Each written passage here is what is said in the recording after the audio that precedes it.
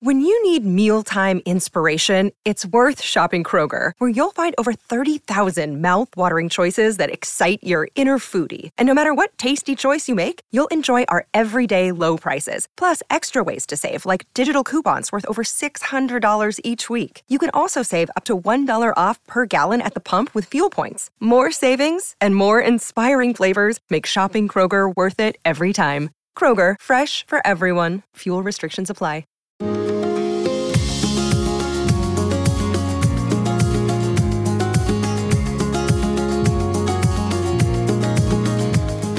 Welcome to the award-winning Thoughts from a Page podcast, a member of the Evergreen Podcast Network, hosted by me, Cindy Burnett, a voracious reader and book columnist who provides you with casual author conversations, book recommendation episodes, and insider information on all of the newest releases that I have read and endorse, and on the publishing industry in my behind-the-scenes series. With so many books coming out weekly, it can be hard to decide what to read, so I find the best ones and share them with you. For more book recommendations or to find my backlist of interviews, visit my website at thoughtsfromapage.com. In 2023, I am adding a new segment to my Tuesday episodes called Read-alike Requests. Listeners can submit a book they loved and tell me why they loved it, and I will suggest some similar reads. There is a Google form included in today's show notes. I would love for you to send in a request. If you love to read, I hope you will consider joining my Patreon group to access additional content, including bonus episodes, and early reads and pre-pub author chats. For February, Lauren Willig's new book is one of my selections, as well as A Likely Story, a debut by Lee Abramson. The link to join that is in the show notes as well. Today, I am chatting with Grady Hendrix about how to sell a haunted house. Grady is an award-winning novelist and screenwriter living in New York City. He is the author of Horror Store, My Best Friend's Exorcism, which is being adapted into a feature film by Amazon Studios, We Sold Our Souls, and the New York Times bestseller, The Southern Book Club's Guide to Slaying Vampires, currently being adapted into a TV series. Grady also authored the Bram Stoker award-winning nonfiction book, Paperbacks from Hell, a history of the horror paperback boom of the 70s and 80s, and his latest nonfiction book is These Fists Break Bricks, How Kung Fu Movies Swept America and Changed the World. I hope you enjoy our conversation. Are you tired of seeing your teen or young adult struggle on a path that clearly isn't the right fit? Is your teenager confused about which direction to take after high school? The future of work is changing rapidly, and our kids need to know all of the options available after high school so they're empowered to make the choice that is best for them. In each episode, we explore the latest trends that are shaping the opportunities of today and tomorrow. I'm your host, Betsy Jewell, and this is the High School Hamster Wheel Podcast. Welcome, Grady. How are you today? Tired, but good. It's a pub date for the book, so it's a lot going on. I bet there is a lot going on. And first, congratulations, not only on the pub date, but on all of the press. You are a #1 Indie Next pick. You were in People magazine. And I feel like it is all over Instagram. That all has to make you very happy. It does, but it's funny. I don't know. It's your relationship to a book is so weird. Like this one, it took me a really long time. I was just looking. I think I wrote the first 7 pages of this book on November 5th, 2020. And, I turned it in last year at some point, and I've been working on the new one for 2024. So it's always very strange when suddenly the pub date hits. It kind of feels real. It kind of doesn't. I don't know. It's a very weird, publishing's weird. You kind of exist in this strange state of time dilation all the time. The press stuff, I try not to pay too much attention to just because that it's always nice. Like it's always fantastic. And listen, press is better than no press. But it also really, I've seen some other writers and some people I know, that kind of stuff can get in your head and really, it gets to be a slippery slope. And before you know it, you're responding to people on Goodreads, and that's never where you want to end up. I agree with that completely. The couple of times I've had authors respond to me, I was like, yeah, don't do that. Yeah, it's like people on Goodreads, they're having a party in the basement with like the lights off. And when the author comes in, it's like mom and dad just flipped on the lights and are like, what's going on in here? Like, no one wants it. No one wants it. I like that analogy. Well, I have so many questions, but before we dive into those, will you give me a quick synopsis of How to Sell a Haunted House? Sure. It's a book about a brother and sister who are adults and really dislike each other and try to have as little to do with each other as possible. And when their parents pass away, they have to come together and clean out their childhood home and put it on the market.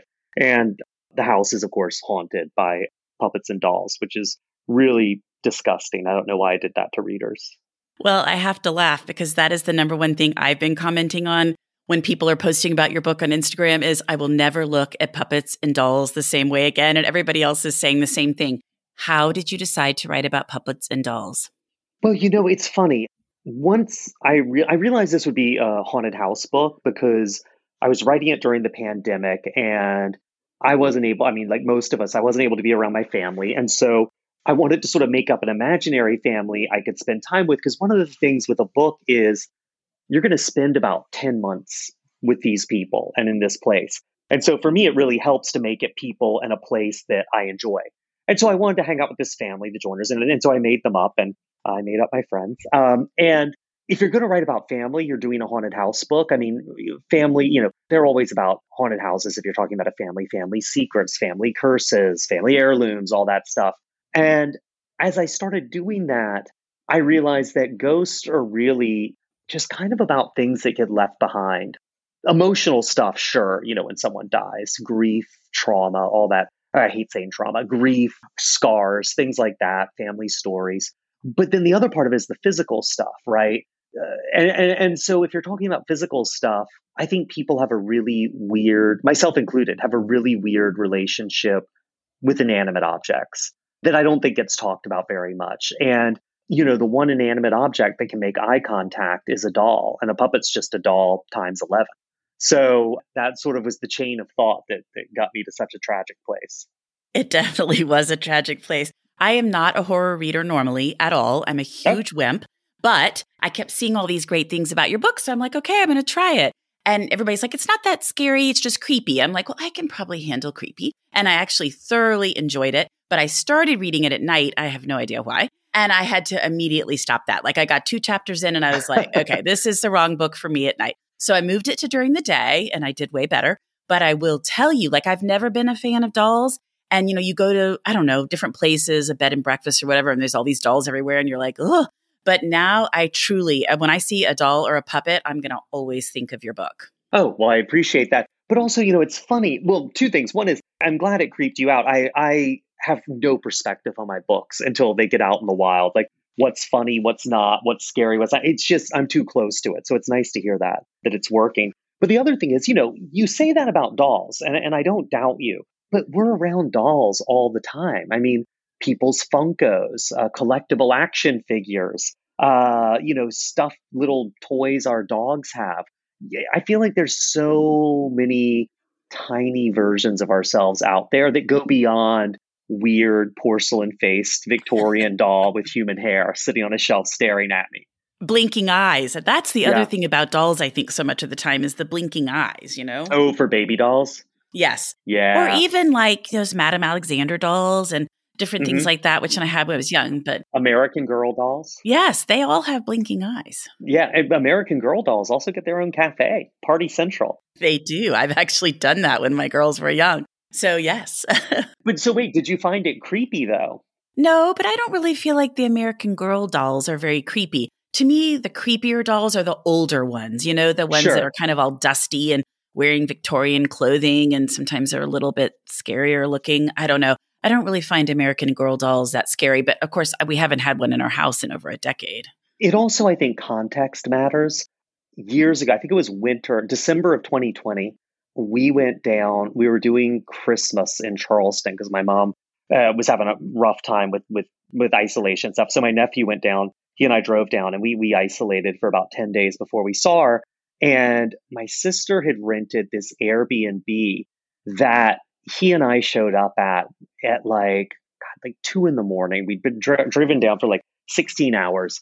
And this place was like murder central. It was clearly the Airbnb where they kept people. They were human trafficking before they put them in the cargo containers. It was just, there was a room where the only furniture was an air mattress and an empty box of diapers with a battery powered lamp on top of it. No way. Yeah, it was really grim. And so we're walking around this house being like, I don't know if we can stay here. He absolutely wanted to refuse to stay there. I'm like, dude, I don't know. And I looked under the bed because I always check under a bed when I'm in somewhere new. And staring back at me was this life-size stuffed a lion. It was a lion. And I remember just being terrified. A stuffed lion doesn't terrify me in general. It was a pretty friendly looking one. But the fact that it was under my bed and I had just gotten down there sort of and was like at eye level with it, it just really was blood chilling. So I think context matters. I think context does matter. And I agree with that completely. And I mean, I haven't really had much experience with puppets at all. It always makes me think of The Sound of Music when they do that one song. Yeah. That's really the only thing I think about puppets. But I'll tell you, I will be running the other way now just because I'm like, oh, but that's okay. But in addition to writing about dolls and puppets, you infuse a lot of humor into the story. So talk a little bit about that. Well, there's two things with that I think are interesting. And one is horror books are one thing, but horror movies, which I think is most people's way into horror. I think it's just easier to watch a 90-minute movie than to read a book.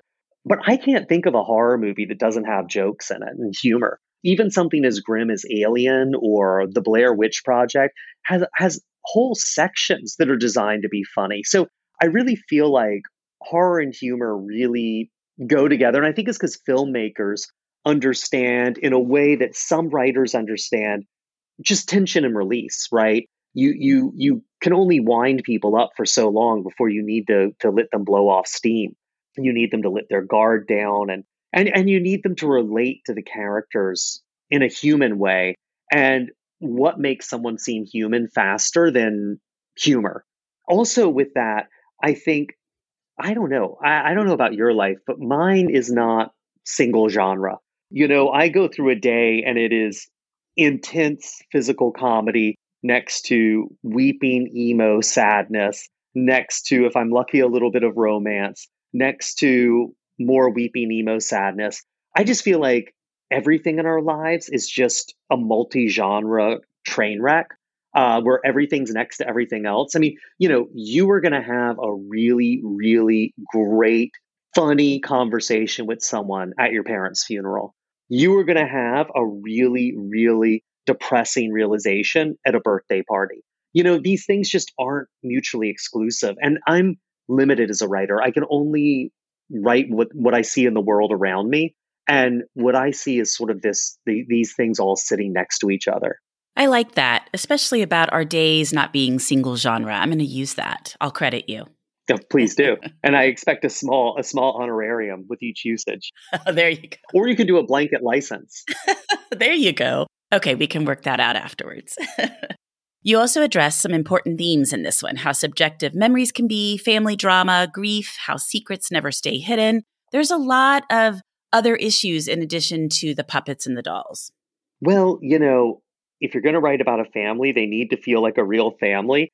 And I'm not a part of anyone else's family, so I have to look to mine. And it's full of this kind of stuff. I mean, I feel like every family I know is, but families are all backstory and families are all emotional interactions and jockeying and all kinds of stuff. And, there's nothing more disorienting because you feel like your family and you feel like your siblings and your parents, but you really only have your point of view. And so there's nothing more disorienting than, say, you're talking to one of your sisters and they tell you their version, or no, they tell you a story about the family that but their version of it is so radically different from yours. And I just feel like this is families. We think we know them, we really don't. And we're constantly competing and jockeying and battling and jostling. And, at the end of the day, you just want to keep talking. I mean, that's death, I think, in a family is once people stop talking. Even if you're fighting, as long as you keep talking, there's hope. Well, and particularly siblings in terms of viewing the same event in different ways. I think so many things go into sibling relationships, birth order, what was happening in your parents' life, what was happening in your own life. And I think those dynamics get cemented really early on, and they clearly did for Mark and Louise, and it's really hard to change them. Yeah, well, and it's also completely unfair. My sisters and I all pretty much have each other locked in at about 13. And it's very hard to get beyond those perceptions. And in some ways, they're correct. You know, you'll see a sibling do something they've done all their life and you just roll your eyes. On the other hand, you're really not giving each other any room to become new people or different people. And it's also interesting though, because so my mom's mother and my mom's mother's mother, I would say back to great great grandparents. Every generation has pretty much stayed put all the way in Charleston, all the way to my mom's generation, she and her sisters. And then my cousins and my sisters and I were the first ones to really leave town. And that was not a big deal. And that is really gives you a lot of options. You can be done with your family if you want these days. You can just walk away and never look back. And I'm not sure.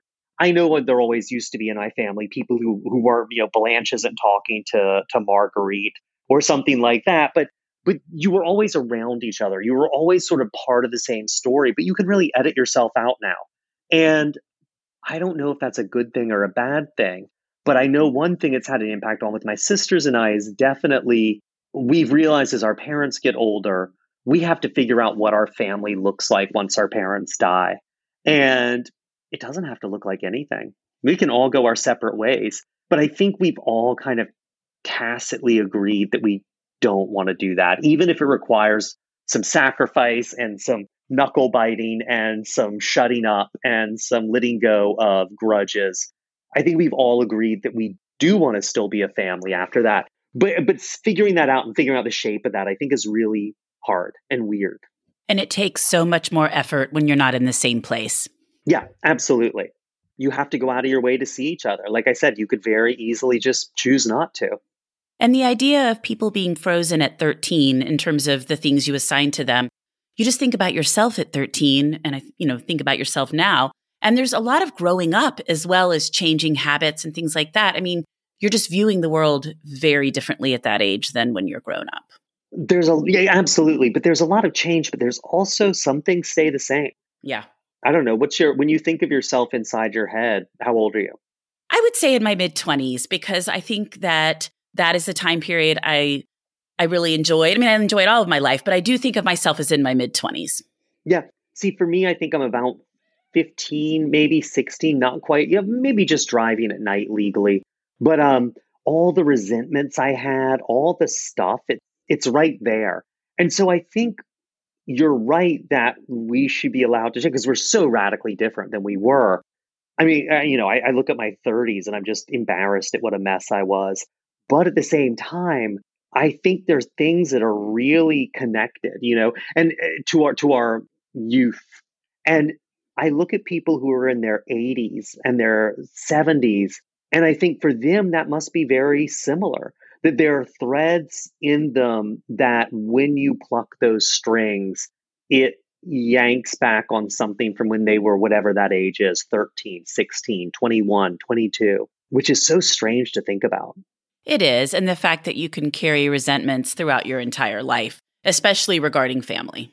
Absolutely. And, listen, I think some resentments are good. I've got a real knee-jerk hatred of certain things that has stood me in good stead, as long as they stay in their boxes. I've got a real childish and immature reaction to authority, teachers, things like that. But, well, not so much teachers, administrators. But at the same time, yeah, that stuff can drag you down if you hold it too tight. For sure. Well, how did you start writing horror? I know you have written a number of books, but how did you get going in that genre? So I wasn't a natural horror guy. I read, Stephen King and Clive Barker growing up and the Anne Rice vampire books because they were around and they were fun. And I was a journalist for a really long time. And about 2008, those jobs went away with the financial crash. I made really good money as a freelancer doing cultural coverage for like Variety and newspapers and magazines. And that work just died almost overnight. And so I didn't really have a whole lot of other skill. I could type fast. And so I decided I was going to double down on trying to write fiction.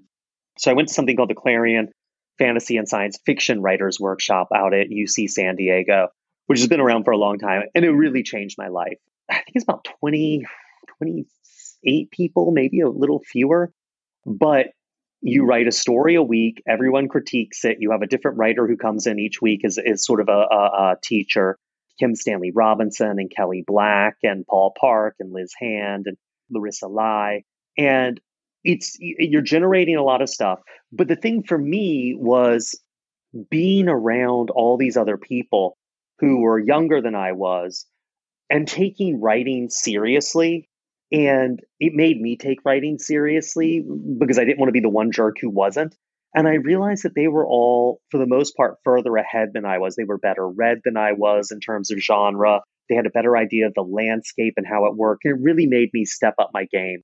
And after that, I just wrote. And I'm very lucky that I married and I have a partner who works. And there's been years where I carry us financially and years where she carried us financially. And she really did a lot of the heavy lifting after that for a couple of years because I wasn't making anything as a freelancer at that point, and there wasn't any money out there to make, even writing journalism or nonfiction. And so I was co-writing stuff with people. I was doing anything I could. I had a friend in LA. We were writing all these scripts together and taking meetings and going nowhere. And I realized that the stuff people liked that I was writing leaned more towards horror. I was writing sci-fi and all kinds of stuff. But so I started writing more horror and I wrote a couple of books and I trunked them. But a friend of mine from Clarion, his girlfriend at the time, wife now, she was an editor and she was interviewing at Quirk Books and for a job. And they said, who are some of the writers you'd bring over? And she named me and she didn't get the job.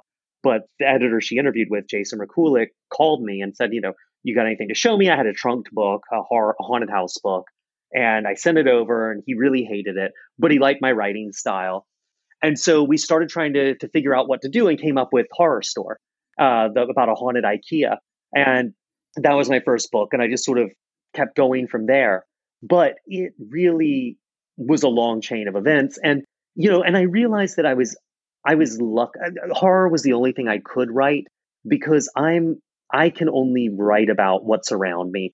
And, a lot of science fiction, you're dealing with, the future or another planet or something or another dimension. And a lot of fantasy, you're dealing with a secondary world. And a lot of literary fiction is just boring. And I didn't have the right membership card. I didn't go to an MFA program. I didn't go to, something like that, which is, I think, what you need in a lot of literary fiction to sort of get entree to those editors and gatekeepers. But horror is about mostly the world around us, even though some of my stuff's set in the 80s or the 90s, but it's about the world around us. And it's about, it's not about aliens or hobbits or anything. It's just about people. And that's really what I like writing about and what I'm capable of writing about. So I should have been a little more directed and there should have been a little more of a plan. But I wound up writing in the genre that's really the only one I could have pulled off. Well, and sci-fi and fantasy requires so much world building most of the time. And if that's something that doesn't really appeal to you, building a whole new world, you'd rather be writing about people, then definitely horror is a better genre. Yeah, although I find that the older I get, the more, I feel like I'm doing as much world building as like J.R.R. Tolkien. I'm writing a book set in 1970 right now. And oh my God, making sure the language is right, that you're not using anachronistic terms or phrases, pulling up TV schedules and weather charts and maps and reference photos. It's just, getting the clothes right is a nightmare. I've got all these Sears and JCPenney magazine catalogs sitting next to me that I use for reference. And it's really seating charts, all this stuff for when people have dinner. I agree with you. I think that kind of secondary world building is immense, but I find that to make even the world around me feel real, I've got to know everything about it. And so the second I start writing, the older I get, the more background research it seems to take. Absolutely. And picking a decade like the 70s that so many people associate with certain things, you definitely want to get that right. Right. And also the other problem is if you're writing about, say, 1970 or 1990, there's a tendency to sort of grab the greatest hits from the decade. But the beginning of every decade, and I would even say into the decade, no one gets rid of their wardrobe and their car and their favorite expressions New Year's Eve, 1969, as they go into 1970. I mean, there's people driving 1964 cars in 1974. So you don't want to make everything too 70s because not everyone changed at the same pace. So it's really, I find it very, very difficult to not even get it right, but get it believable enough for myself to feel comfortable writing it. That makes perfect sense. And I'm sure you at some point reach a point where you're like, okay, I really need to write, but I just want to make sure I've spent enough time getting all the details the way you want them to be. Yeah, because what happens is I will start writing and then it'll start falling apart. It'll be like I'm carrying a paper lantern in my hand and it starts to rain. It just all begins to fall apart. And before you know it, everyone just feels like paper dolls. I'm moving around. I have to get the people right. And to get the people right, I've got to get their stuff right and their world right and what they wear and how they talk and where they went to high school and all that stuff. I mean, it just sounds so ridiculous, but I require an enormous amount of that kind of stuff to feel like I can write it. I don't think it sounds ridiculous at all. And I read a ton of historical fiction. That's kind of what I specialize in. So, I mean, I hear that all the time from authors because they are wanting to get the time period right and the words right and exactly what you're describing, what cars they were driving, if it's, a time period where there were cars, what they're wearing, how they're interacting socially. I mean, I think that is definitely part of writing another time period. Right. And also, it's very hard to say, right? I mean, this book I'm writing set in 1970, there are a lot of young women in it. And so for me, it's a really tough act to get into the mindset of someone. And I feel it could be the same if there were male characters as well, just most of my characters in this book seem to be female. But to get in the mindset of characters who accept limitations that would be inconceivable to me. A 16-year-old in 1970, maybe some extraordinary 16-year-olds would be thinking that the world is their oyster and they can do anything they want. But for the large number of them, you're a 16-year-old woman in 1970. Even if you're very open-minded and progressive, there's going to be lots of doors that are closed to you in terms of what you can be as an adult.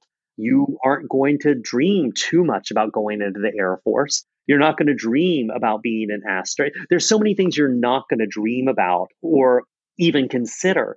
But you're also not going to sit there thinking, oh my gosh, this glass ceiling hurts. So you don't see it. Right. You know what I mean? And so that's a tricky mindset to get into. I mean, to get into the mindset of someone who just is never going to see a computer or deal with a computer in their life. That's, to even remember, I grew up when long distance calls cost a lot of money and you looked at the phone bill and all this stuff. To imagine that, I'm a character and it's always just going to be a pain in the butt to talk to someone 2 states away. Whereas now I don't think twice about calling someone in England. So it's just those kind of things are so tricky to work out. Absolutely. Yeah, that makes me think back on the long distance and you'd call after a certain time at night because it would be cheaper. Right.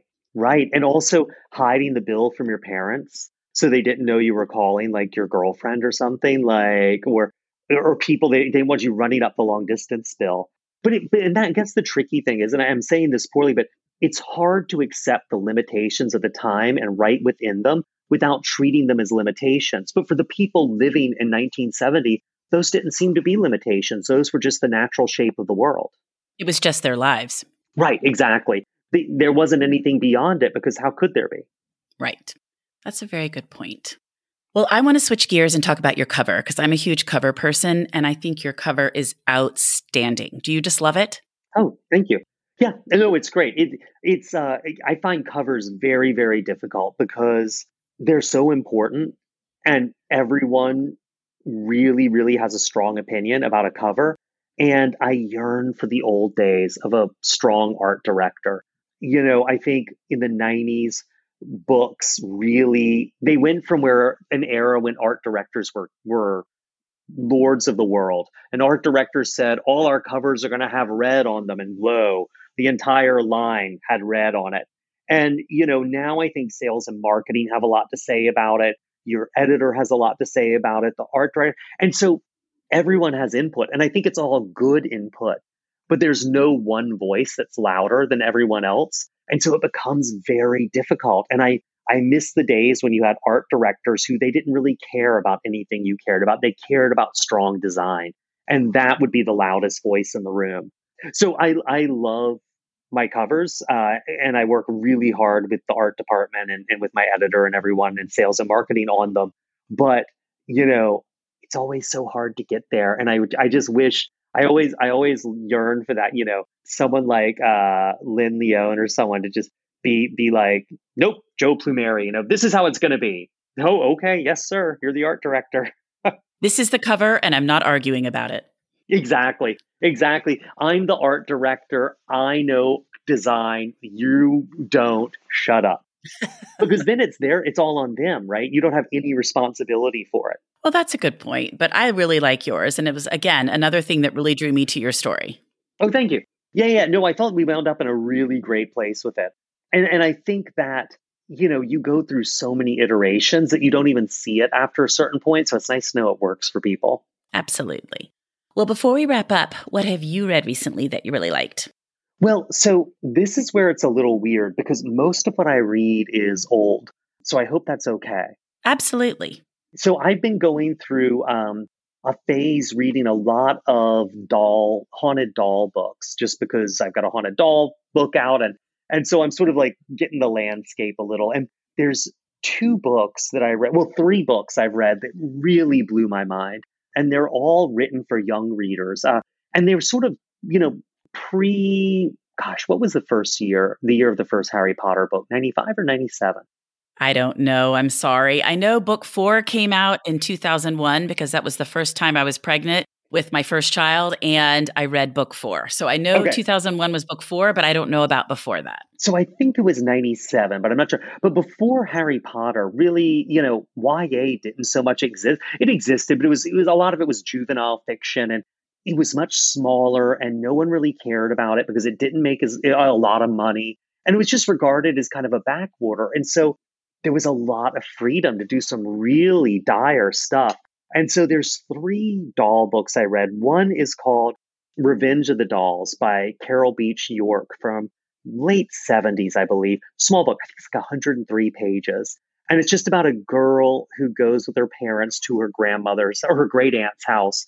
And the adults are discussing putting the aunt in a home. And the great aunt has killer dolls in the house. And it is a very slim book. Not a lot happens on the page, but it's got this really beautiful sort of autumnal feeling of adult life observed by an 11-year-old, sort of standing on the outside of it and not quite getting what's going on. And this idea of she's seeing some of the horrible things adults do to each other for the first time. And it's just this this sense of losing your innocence pervades this book. It really hits above its weight for a very small book about dolls. Then there's a book by William Sleater. I don't know if people know Sleater, but he wrote a book called House of Stairs, Interstellar Pig. He was a big sci-fi author for teen readers in the 70s and I think the 80s.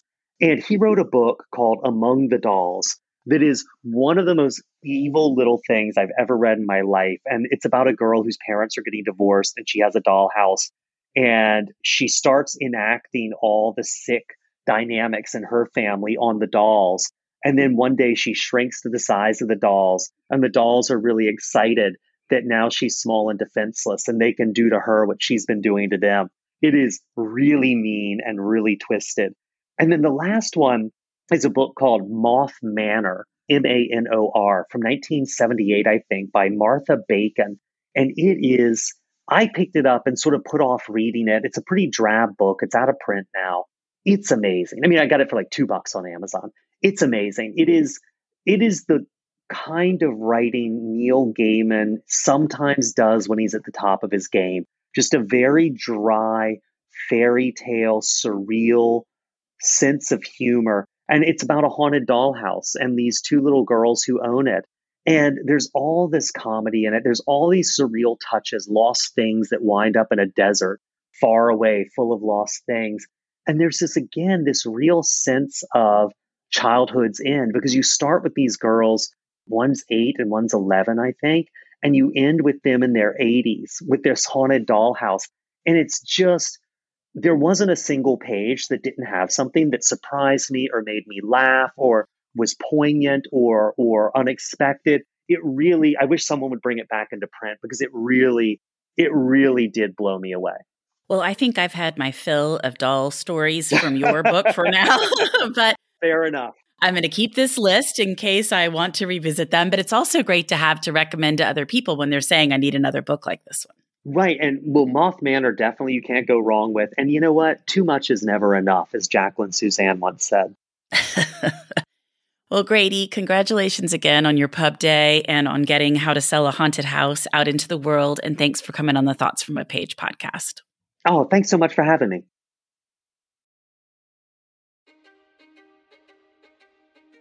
History is complicated. The story of human progress is long, messy, and riddled with controversies big and small. On Conflicted, we dive headfirst into history's most infamous events and contentious figures. We try and untangle the good from the bad, the fact from the fiction, and the monsters from the misunderstood. Was Genghis Khan a murderous butcher or a civic pioneer? Did the Allied powers go too far in firebombing the German city of Dresden at the twilight of World War II? And how did the Marquis de Sade acquire such a sinister reputation? And was any of it true? These are just a few of the tough questions we wrestle with and investigate on Conflicted. So if you love history or just enjoy a good story, please join me, your host, Zach Cornwell, for a fascinating new topic each and every month. Conflicted, a history podcast, is available on Spotify, Apple, or wherever else you get your podcasts. I hope to see you soon.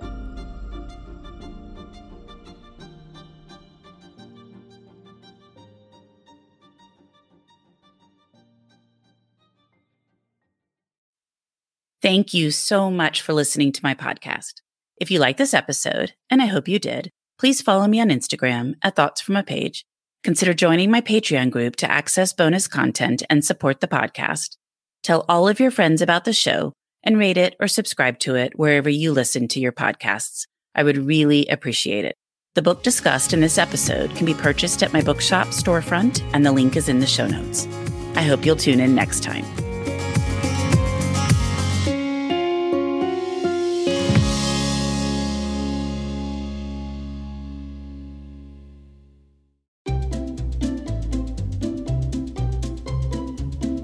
Hello, and welcome to Novel Conversations, a podcast about the world's greatest stories. I'm your host, Frank Lavallo, and for each episode of Novel Conversations, I talk to two readers about one book. And together, we summarize the story for you. We introduce you to the characters, we tell you what happens to them, and we read from the book along the way. So if you love hearing a good story, you're in the right place. Our 9th season is coming this fall. Tune in to hear from some of the all-time great authors, Charles Dickens, Jules Verne, F. Scott Fitzgerald, and more. Subscribe to Novel Conversations wherever you listen to podcasts.